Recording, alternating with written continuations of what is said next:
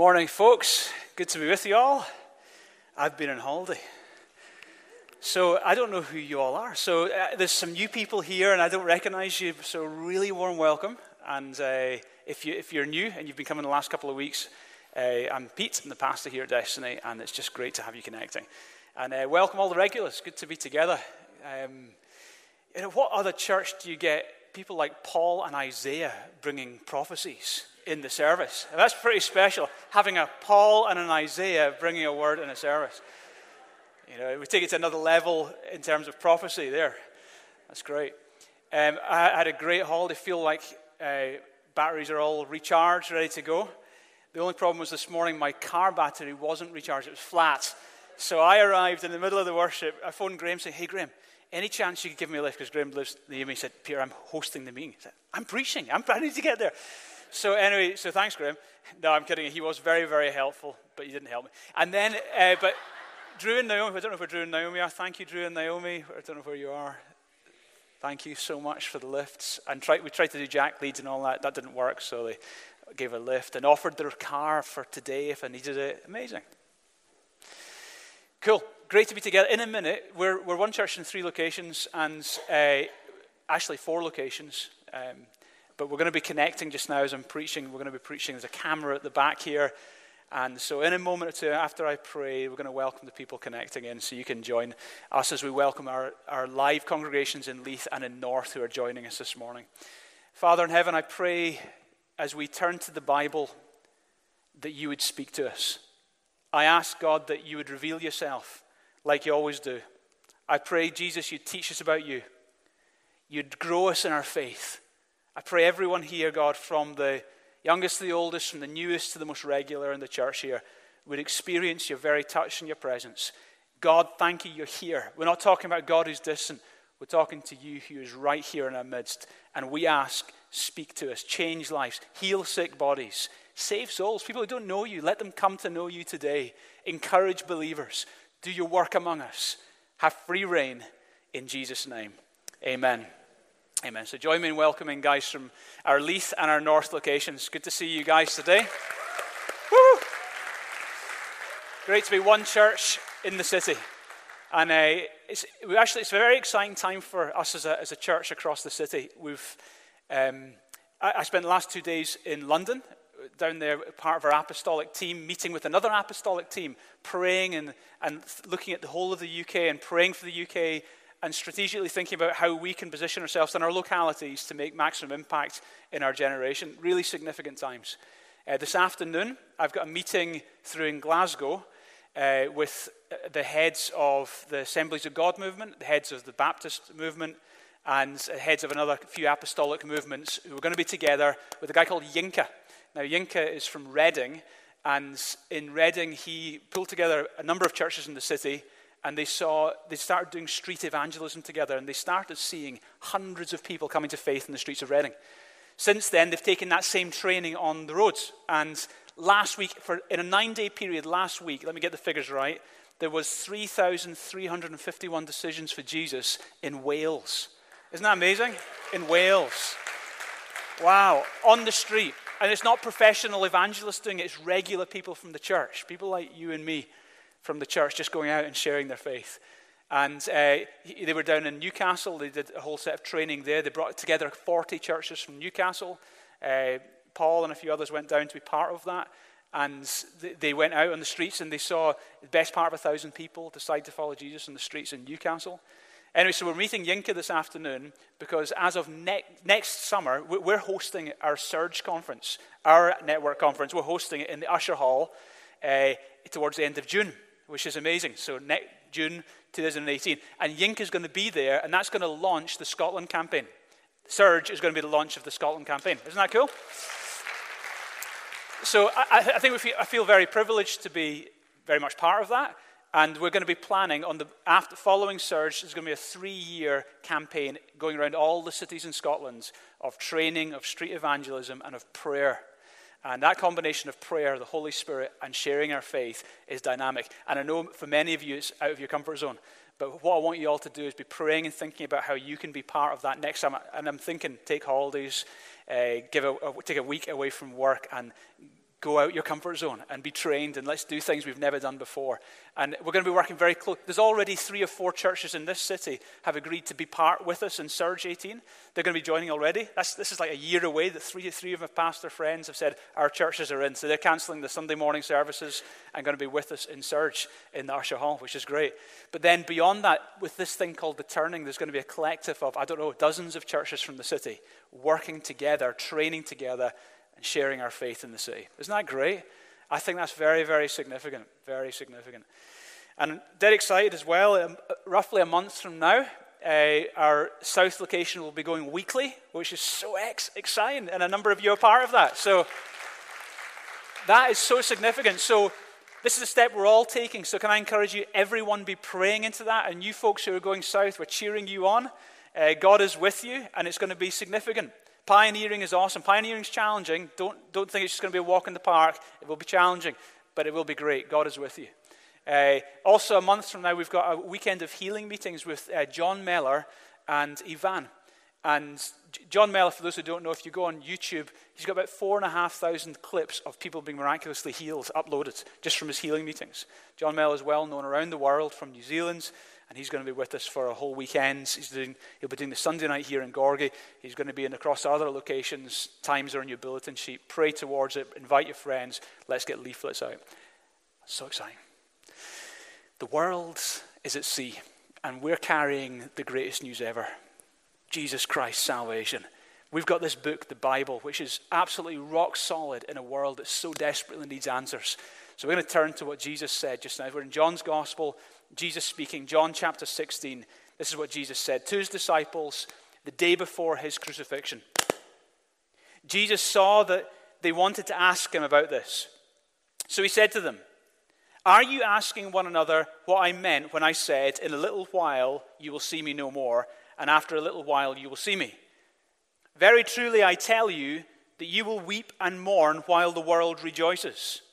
And that's kind of how it went, wasn't it? Jesus was crucified. The disciples were distraught. But the Pharisees and the Roman authorities, they rejoiced.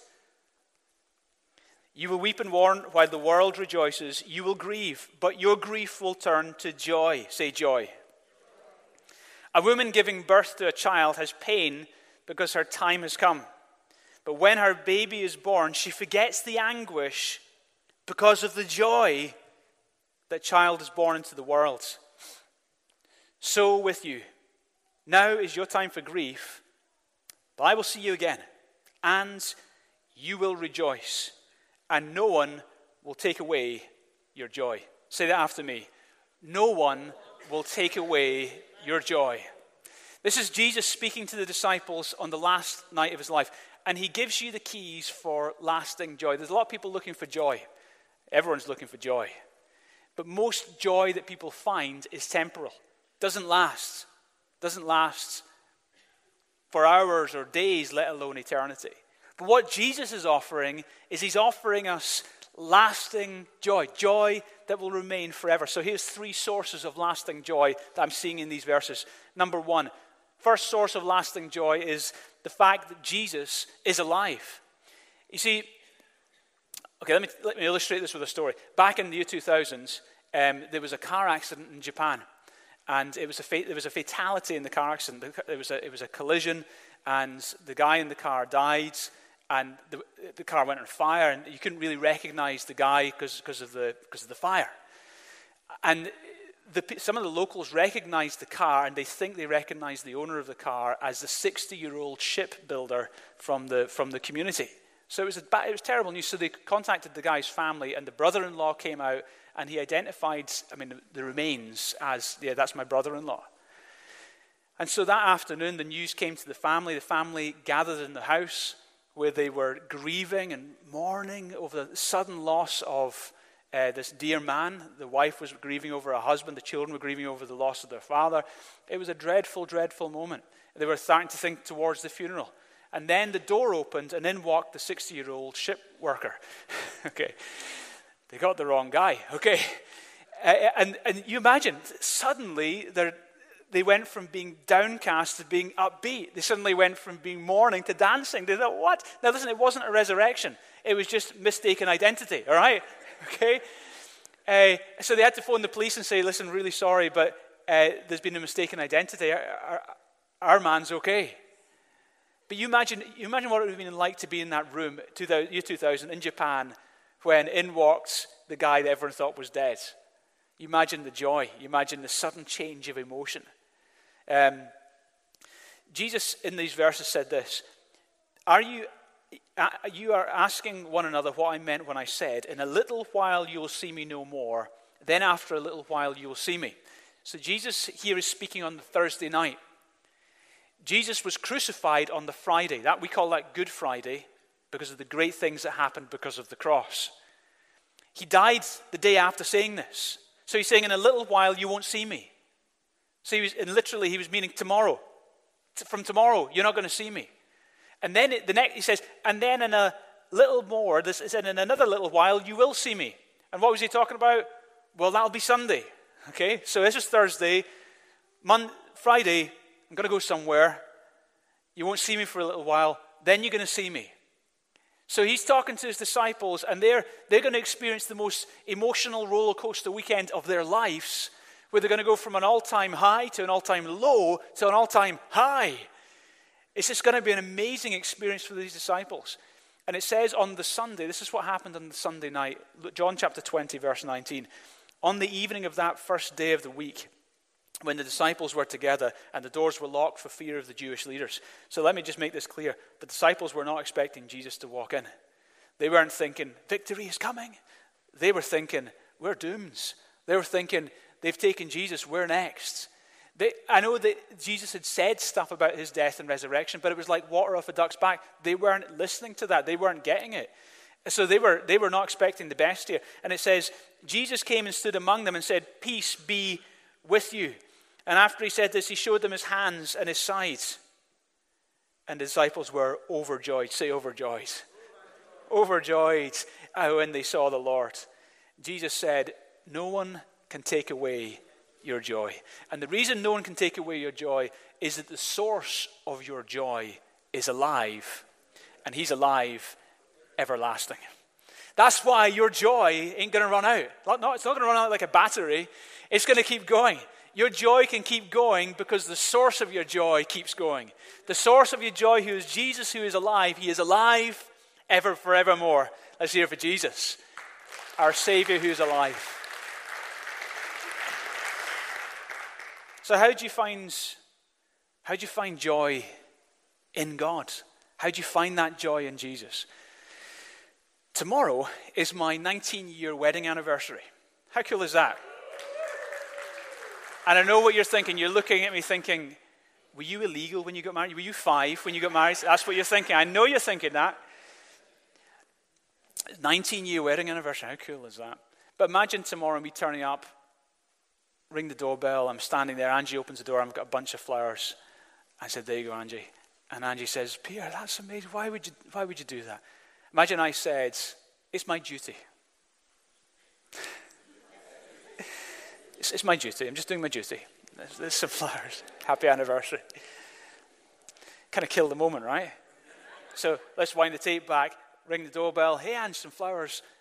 But why am I ringing the doorbell? I live there. Anyway, so let's ring back the tape again. Let's say, okay, morning, Angie. Flowers. Okay, out from the duvet. Flowers. Why would I have flowers on? This is a really bad story. You get the point. Stop asking questions. Okay. Anyway, give Angie flowers tomorrow. She said, why would you do that? I said, listen, it's the least I could do. I love you so much. I love being your husband. I'm really looking forward to having a great day with you. Because I just love being with you. That's how it goes. And you see, some of you don't find joy in Jesus because for you, this whole Jesus thing's a duty. You know, you've come to this Christian thing and you go through the rigmarole, you kind of do the church thing, you turn up, oh, I'm meant to read the Bible, I don't really do it enough, I always feel guilty about that, so I read some and then I'll pray an occasional prayer, usually when I'm in trouble. And it's all duty and duty and duty, and you're missing it. You're totally missing it. This is not duty. Your Savior's alive. This is not a religion, a philosophy. Your Savior's alive. The way you can find lasting joy is you connect with this one who's alive. He's here. He's here. He's here by his Spirit. He's so alive. And you can connect with him. And in that relationship, man, there's joy. There's so much joy. There's so much aliveness. And Some of you don't have joy in God because you perceive he's let you down. It may be the circumstance of your life is pointing to some thing that makes you question, God's not for me. God failed me there. And just I have to let you know, God didn't fail you. If God failed you, you're the first ever. God never fails. Circumstance can be bad, I get that. But God's not bad. Circumstance will come and circumstance will go, thank God. But God is eternal and eternally good and unchanging. So you've got to have a source that doesn't change, and Jesus doesn't change. And some of you, you think he's let you down, and the unanswered prayers maybe raise questions in your minds. Don't let it raise let it raise questions, but don't come up with the wrong answers. If your answer is that somehow God is not with you or for you or doesn't hear you, you've missed it completely. He so is. You can find joy in God. So some of you have no joy in God because you think your source of joy is God, but actually it's not really God. Let me illustrate. So you come to church. You find lots of joy in the singing. And when some worship leaders are up, you find a lot of joy. And then when other worship leaders are up, there's a little bit less joy because they're not your favorite and don't sing the songs you like. Why are you all laughing? It's so fickle, right? And so actually what you're doing is you're finding joy in a song or in a way a song was sung. And when a newbie, when you get a new worship leader, thank God for new worship leaders. When you get a new worship leader standing up, giving it their first time, you think, okay, it's cool, but I was really looking forward to that worship leader. Come on, listen, where's the source of your joy? Are you so fickle you just go looking for the greatest performance in town? That you go, all right, that's a great song, I like that song. And what? Or you find joy in a pastor or in your pastor. Now listen, I'm great, okay, I get that. I'm just kidding. But do you know what? Hey, do you know what? You can't find joy in me. I don't even find joy in me. I find joy in God.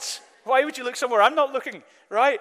Jesus is my joy. You got to find joy in Jesus. I'm like, oh, so-and-so's preaching, that's going to be great. So-and-so's not. What? Get over it. Jesus is great. And you don't come to, otherwise you become consumers. Otherwise you're treating church like restaurants and you expect a certain service and this and that. Do you know what? Jesus Christ is awesome. And do you know, for me, honestly, some of the most joyful moments in my life have been without any music playing, sometimes when it's really dark outside and there's no one else there. Honestly, I have had some of the most joyous times in his presence when I'm praying.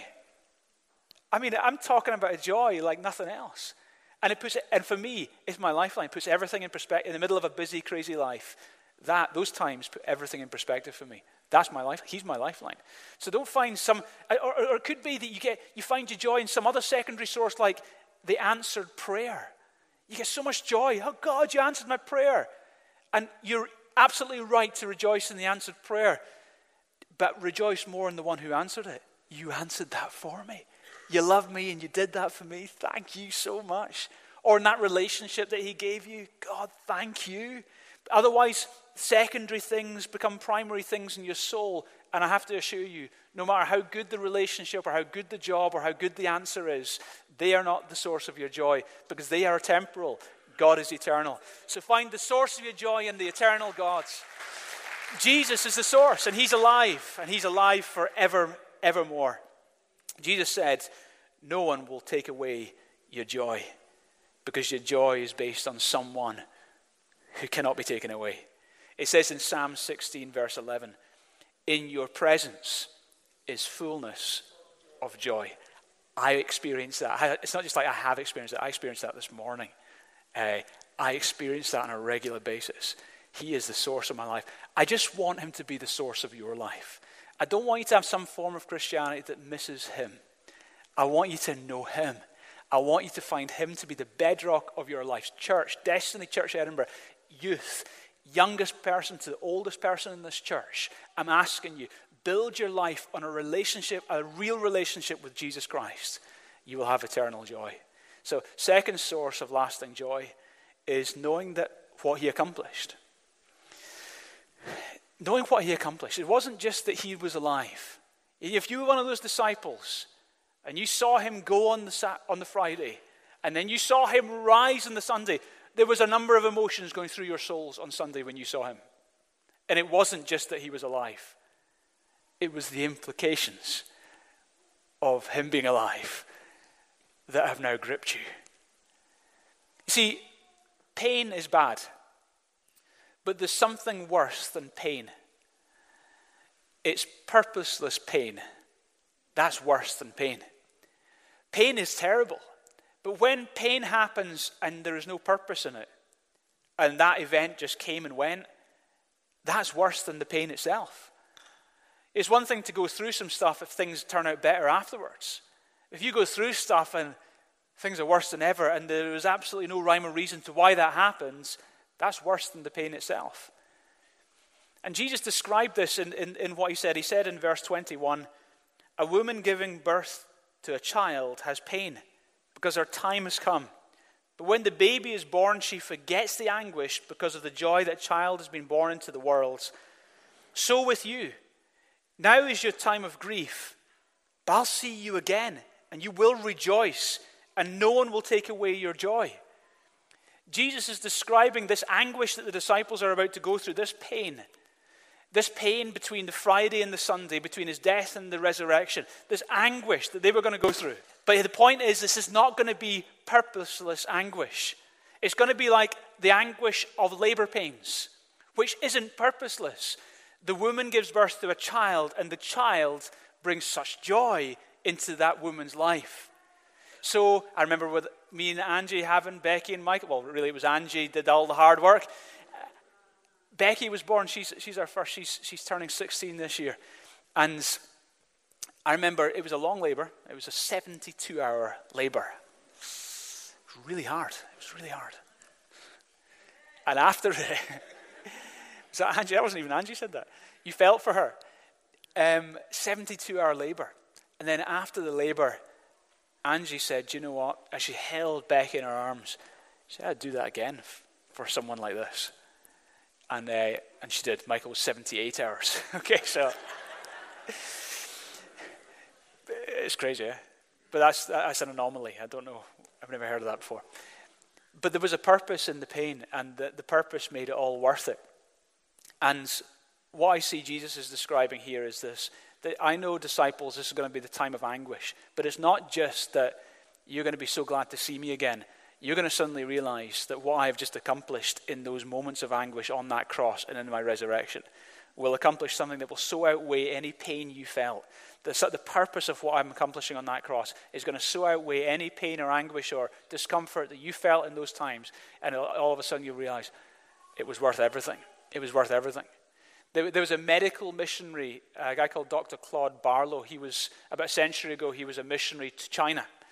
And as he was there in China treating people who were not well, but also sharing the good news about Jesus with people, there was an epidemic broke out in his community, a rare disease that he didn't know what the disease was, and it broke out in the community. Now, he was an expert in medicine, but he didn't have any laboratories, didn't have all the equipment, didn't have any colleagues to work with him on the problem, so he was scuppered. So he was doing his best to do research into this particular outbreak that was going on, but he was limited. So eventually, having taken extensive notes on the outbreak, he got a sample of the germs from the virus. And then he took this sample with him. He got on a boat heading back to the United States. And as he arrived into the United States, he injected himself with the virus. And then took himself to Johns Hopkins University Hospital, where he submitted himself for examination. He asked his former professor to come and treat him. He showed him his notes. He talked him through, and Dr. Claude Barlow became incredibly ill.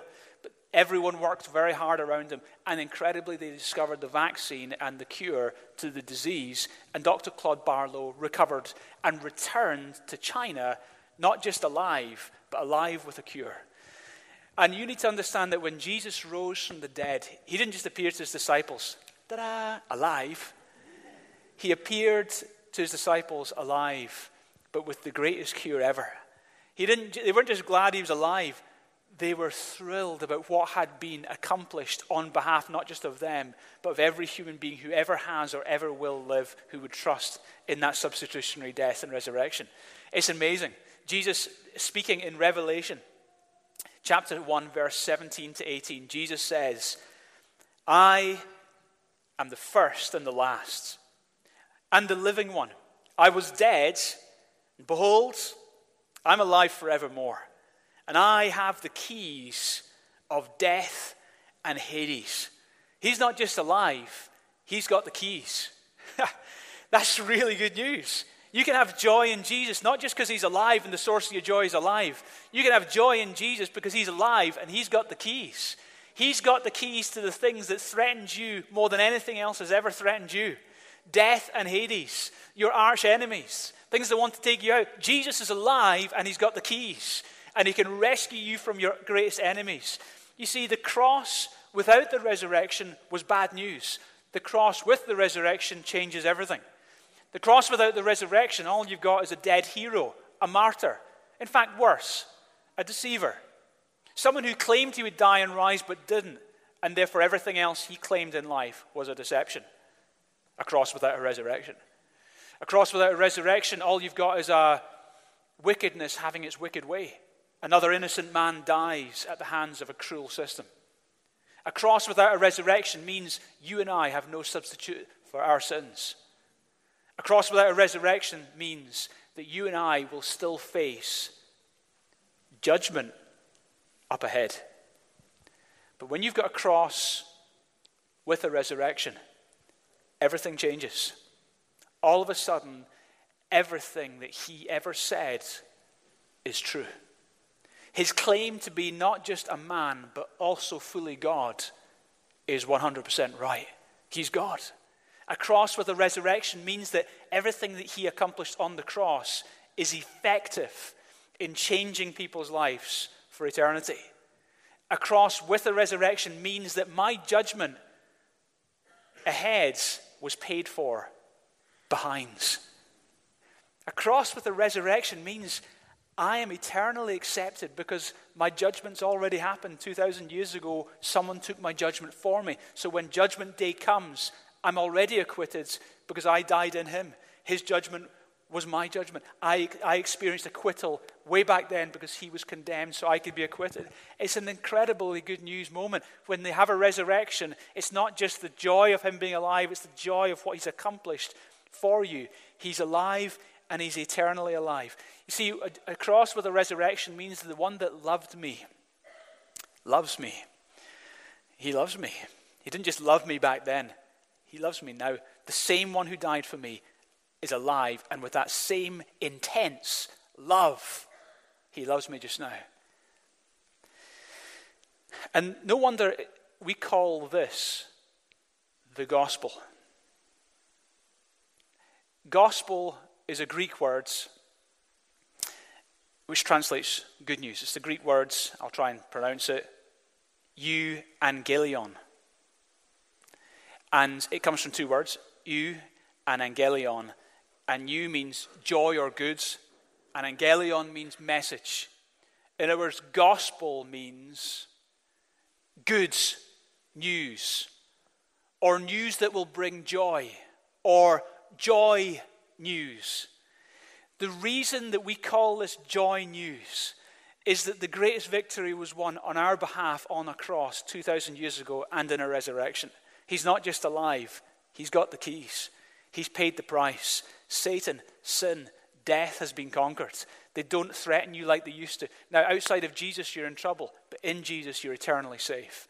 And I just want to appeal to you today, if you're here, whether you're in Leith or North or here in Gorgie, and you don't know God yet, you haven't trusted Jesus personally to be your Savior, then you are on a sticky wicket. You're still facing the judgment that's coming. You're still under the wrath of God. But God loves you, even though you're a sinner, even though I'm a sinner. God loves us, and he's done something for our sin. And you need to trust in Jesus, the only Savior. There is only one remedy to your sin. It's not a religion or a philosophy. He's a person. He's called Jesus Christ. There's only one person who was qualified to die in your place and rise again, to take the punishment, to take the sin, so you could be eternally accepted. And if you're not saved today, you need to run to Jesus. I don't care how many times you've been at church. If you don't know Jesus Christ, if you're not saved, you need to know him. I want to know that you have eternal life. I want you to have this experience of God's eternal acceptance. And if that's you today, please trust him. Let him be the Savior of your soul. And if that's you today, I will give you that opportunity before the end of the service. He's alive. There's a guy called Fritz Kreisler. He was a famous violinist. And He was very successful, and he composed music as well as performing music. And in his performances and through his compositions, he earned a lot of money. But he was incredibly generous, so he gave away most of the money that he made. And one day, as he was on tour, he went into a particular shop, and there was this exquisite violin. It was an old violin, but it was a violin that he would often dream of having. And but because he'd given away a lot of his money, he didn't have enough money to buy the violin. So he made a decision. He was going to earn what he could to try and buy that violin. Anyway, a few months passed. He earned the money, and he returned to buy the violin, only to hear that the violin had been sold to a local collector. So the violinist turned up at the local collector's house, and he said, I would like to buy this violin. Now, the local collector, he said, this is a prized possession for me, and I really don't want to let it go. But Fritz at that point said, well, listen, could I play it one more time? Because he knew it was just going to sit in a glass case and be unplayed. He said, could I play it one more time before it's condemned to a life of being in a glass case?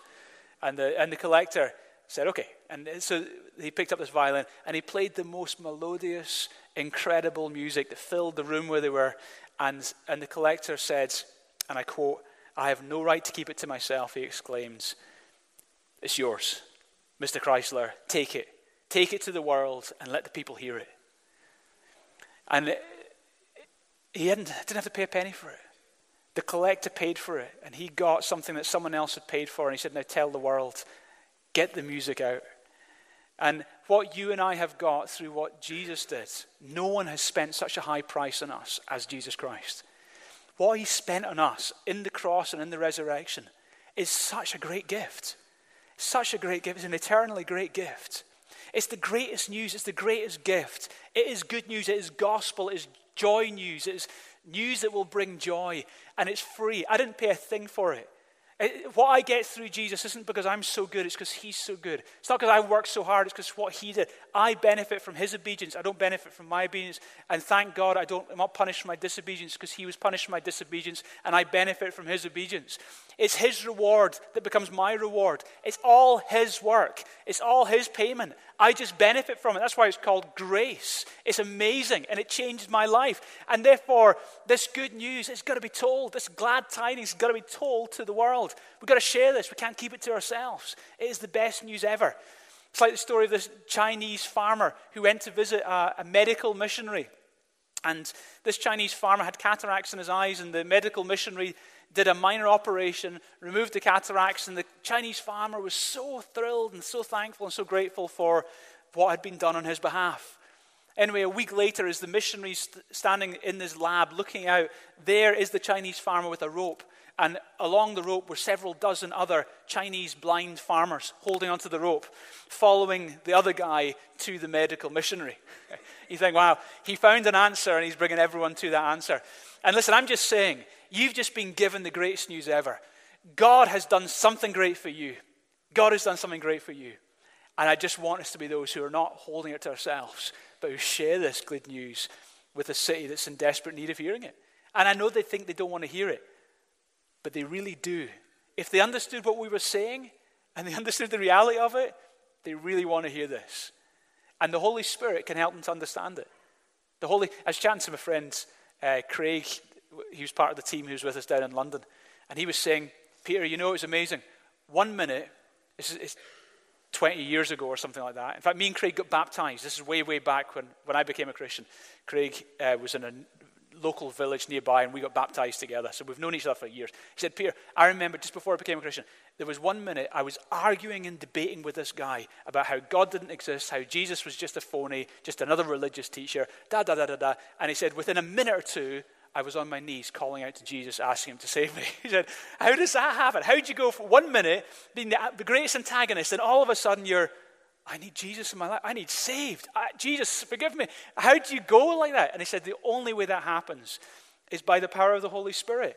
And all we get to do is we have the privilege of sharing the good news, and then the Holy Spirit will do a work that you and I couldn't do through our persuasion. But just get the news out. Give me an amen, Destiny Church, if you agree. Let's get this news out. Share it with your friends and family. The good news, what he accomplished. The third source of lasting joy is that you're alive forever. First source of lasting joy, that he's alive. Second source of lasting joy is that what he accomplished through his death and resurrection. The third source of lasting joy is that you get to be alive forever. Bertrand Russell, who was a famous atheist, he kind of sums up what, in a quite brutal way, but he sums up what many atheists believe. He said, when I die, I shall rot. And that is all. Wow. In other words, you just cease to exist. And that's what atheists believe. They just believe that this just happens. This thing called life just happened, didn't mean anything. You just were a fluke, even though you've got all these sense, you've got purpose, it means nothing. You just happens. You're an accident, you're a fluke. And at the end, you'll just die, and it all meant nothing. Wow. Jesus, he said something very different. Jesus, and actually the UK believes something different. Survey by the BBC in 2009 revealed the majority of Britons believe in life after death. And it said that 55% of people in Britain believe in heaven, and 70% of people in Britain believe in the human soul. In other words, there's an invisible part to us. This is what Jesus said. Jesus said in John 11, I am the resurrection and the life. He who believes in me will live, even though he dies. And whoever lives and believes in me will never die. You can have lasting joy in Jesus. It's not just because he's alive. It's not just because of what he accomplished for you. But it's through that you now are alive eternally. You can have this joy, this joyful anticipation of eternal life in Jesus. He who believes in me will live even though they die. Jesus isn't lying. He's absolutely right. If you believe in Jesus, you will live even though you die. As you die, that's merely a transition. You will live even though you die. That's amazing. No one else has said that to you. Jesus is saying that to you. That's the truth. You will live even though you die. And I've been with people as they die. And I've been with people who know Jesus as they die. And Jesus is absolutely right. Every one of us in this room, we're young and vibrant just now, but every one of us will die. If you believe in Jesus, you will live even though you die. I remember William Wells, who's part of our Leith location, his daughter, Stacey, in the last weeks of her life, she was in a hospice. And it was quite I've never had to do a wedding in a hospice. And she asked me to do her wedding for her in the hospice. And her and her fiancé had a little boy. And she just wanted to be married before she died. And so I did this wedding in a hospice. And it was quite a moving moment. And then I did her funeral a few weeks later. But it's incredibly sad, and yet the bit before that was incredibly joyful, because just before I did her wedding, she came to have faith in Jesus Christ. And honestly, she died young. She shouldn't have died so young. It was stupid. It was crazy that someone died so young. She'd have a long, long life, but it was a young death. It doesn't feel right. But she came to know Jesus. And she came to know Jesus, and all I can say is that when I would visit her in the hospice, there was an incredible joy. You think about the morbidness of these moments. You're losing, you've got a young boy. You've just got married. You're a young person. And yet she's full of joy. That doesn't make sense. It doesn't make sense. And it only makes sense when you take an eternal perspective of things. It only makes sense that way. Jesus describes heaven in this way in one of his parables in Matthew 25:23. He said, enter into the joy of your master. Heaven is everlasting joy in the presence of God. Hell is everlasting misery away from God, because God is the source of all joy. And when you're with Jesus, you have incredible joy. Remember, some of you will heard me share this story, but it illustrates it for me so strongly. In the last week of my mum's life, God gave me a word, first of all. It was a word from 2 Kings chapter 4, verse 23, and it was a little statement, it is well, or it will be well. It will be well. And in this little statement, "it will be well," it was to do with a lady who was going through a crisis and everything was going real bad. But her confession was, "it will be well." And several times in that episode in 2 Kings, she confessed, "it will be well." And then it turned out well. And this little phrase I felt God was saying to say to my mum. So I shared it with my mum. "God says to you, Mum, it will be well." Anyway, that was the last week of Mum's life. That was the word I felt God was saying to her. I shared it with her. On the Thursday night, as she was downstairs, she went to sleep on a comfortable chair downstairs while there's a little flickering fire in our living room back in Glasgow. And we went upstairs to bed and came down the next morning. Mum wasn't there, and I came upstairs and she was in bed and she said, "Peter, last night as I was sitting beside the fire, Jesus appeared to me." And she couldn't tell me what Jesus said. She was almost like she was forbidden from saying, but she had this vision of Jesus. She had this encounter with Jesus this is on the Thursday, she died on the Sunday night. And right then, joy flooded her soul, pain left her body. Joy was in her soul like I've never seen this joy before in my life. It was a bit weird. The next day, it's almost like she started withdrawing from us. She became less and less with us, and almost as if she was almost going to heaven, even while she was on the earth. Next day, she went out. There was a lot of dew in the grass early morning. She just went out in her bare feet, started walking in the grass, and was just worshiping and worshiping. That's not what someone does a couple of days before they pass into eternity. Worshiping and worshiping. And the last words I remember coming out of her mouth was, "Oh, thank you, Jesus. You're just amazing." She was blown away by this vision of Jesus, and she couldn't talk about anything else between then and her passing away. She just was just captivated by Jesus Christ. I really believe in eternity. She passed away on the Sunday, and then on the Wednesday was her funeral, and on the Thursday morning I got a phone call from my friend Tim Brown, who leads our church down in Newcastle. And he said, "Peter, last night I had a vision, and in the vision I saw your mum, and she told me to tell you that all is well." Whoa. Now, that was between me, Mum, and Jesus. That was a word that God gave me from Mum in the last week of her life. I really believe in eternity. I really believe you can have joy because of the reality of eternity. There was a village that was about to be destroyed because of a dam that was being constructed. They were building a dam in a valley, and there was a particular village in that valley which, in the best part of a year's time would not exist anymore because it was going to be underwater. The dam was almost nearing completion, and the villagers knew they had a certain amount of time to leave the village and be relocated to other houses. But in the months before the dam was completed, it was interesting to watch the village. The village became, no one's cut their grass anymore. In fact, they stopped putting rubbish out. There was just rubbish lying on the streets. The grass was left uncut. People didn't paint their windows anymore. The place became disheveled. It fell into disarray. And one resident, in retrospect, commented wisely and said, "Where there is no hope in the future, there is no power in the present." And you need to understand that when you realize that in the past, the price was paid for you that was so colossal, so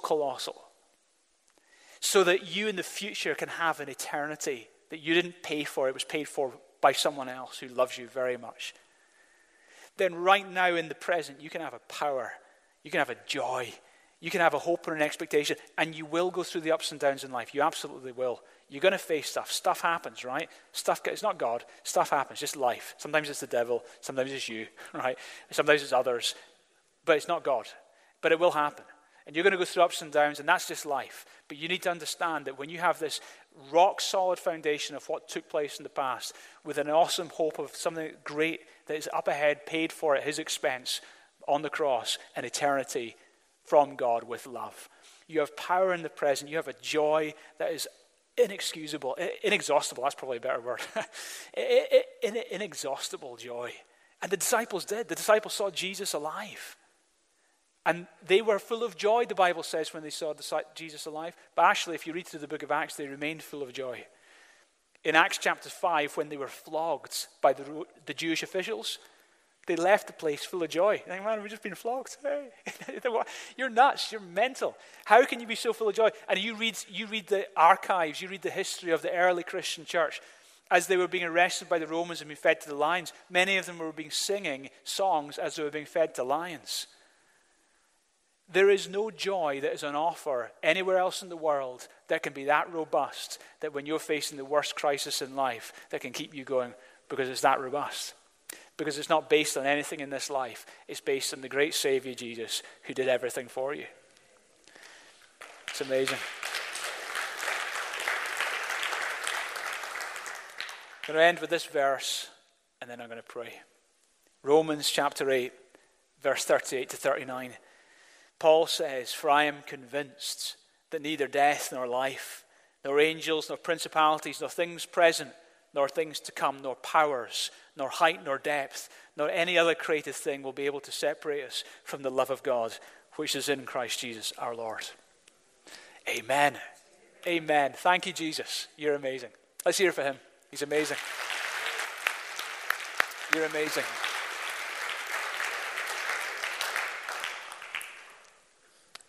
Jesus, let's pray.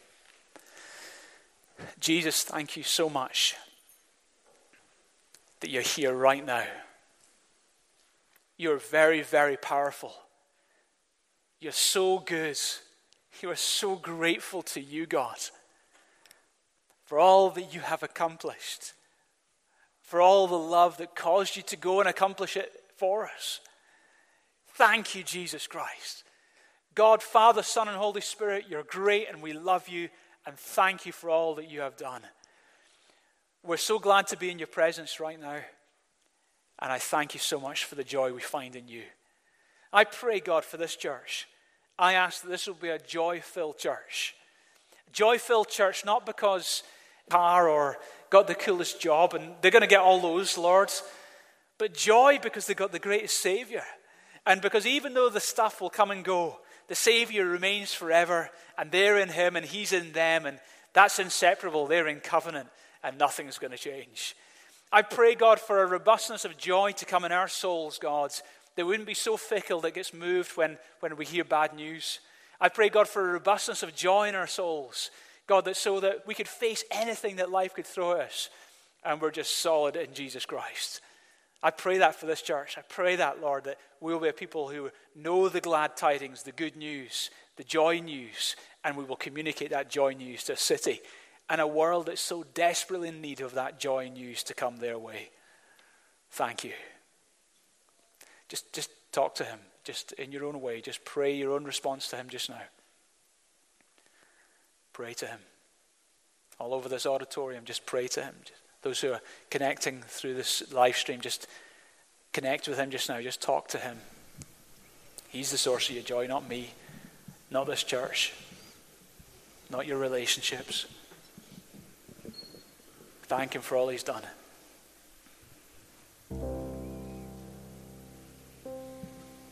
While people are praying, I want to give you an opportunity today. If you're here and you don't yet know Jesus the Savior, if you don't yet know that transformation that comes through Jesus, then I want to give you that opportunity just now. He's here. And if you want to know him, if you want to know that incredible salvation that he's paid for, that forgiveness, that acceptance, that promise of eternal life, that relationship with God, then I would like to help you make that connection just now. Just wherever you're sitting. If that's you, then go for it. Make this decision. Pray this prayer with me. I'm going to pray a prayer. I invite you to pray it with me. One line at a time, under your breath, but pray it from your heart. Pray, dear Lord God, thank you so much for your incredible love for me. Jesus, thank you. You were willing in your love to come into this world and die on that cross and pay the most remarkable price for me. I thank you that on the third day you rose from the dead and you've conquered Satan, sin, and death. And thank you, you are alive forevermore. You're alive right now. Today, I put my faith in you to be my Savior. I trust you to be my Savior. I base my whole life on you now.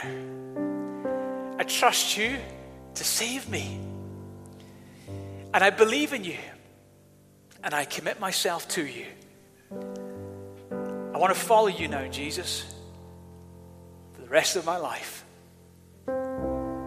Be Lord of my life. Thanks for hearing my prayer and accepting me forever.